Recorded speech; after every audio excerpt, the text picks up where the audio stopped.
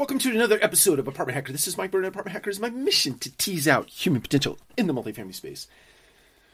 So, I've been thinking lately about a downturn in the economy, which would impact our industry. And who knows when it's going to happen? I don't think nobody has a crystal ball that would actually help us see when that event will happen. But it will happen at some point. And I think if you look at history, at least the way I see it, we're probably, let's say we're 24 to 36 months away from a downturn. Potentially sooner, possibly later, who knows, again.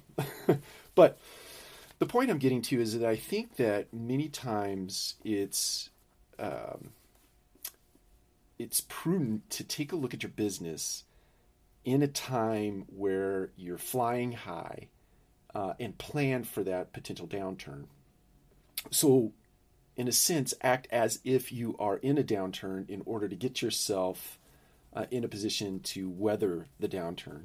And a couple of things I want to mention as it relates to that you might think about is making sure that you are lean. In other words, a lot of times your business tends to get, let's call it app creep, right? Or it just gets process creep, or it gets procedure creep, or it gets interrupted by things that aren't necessarily germane to the business or aren't efficient. So from time to time, in the good times, take a look around, pull together all the processes, all the procedures, all the applications, all the things that you've bolted onto your business, sit in a room with a bunch of smart people, throw it all on the wall, and decide if it's all really necessary. So in short, trim out those things that aren't necessary to your business so that you can remain lean and be efficient, especially as you move into a downturn. The second thing is set goals to be hyper productive. Many times when times are good, we lean on the idea that the numbers are good. You know, we may not have the best turn times, we may not have the best work order times, we may not have the best looking curb appeal. It's okay, the numbers are still showing. We may not have the best talent, we may not have the best trained talent, but the numbers look good.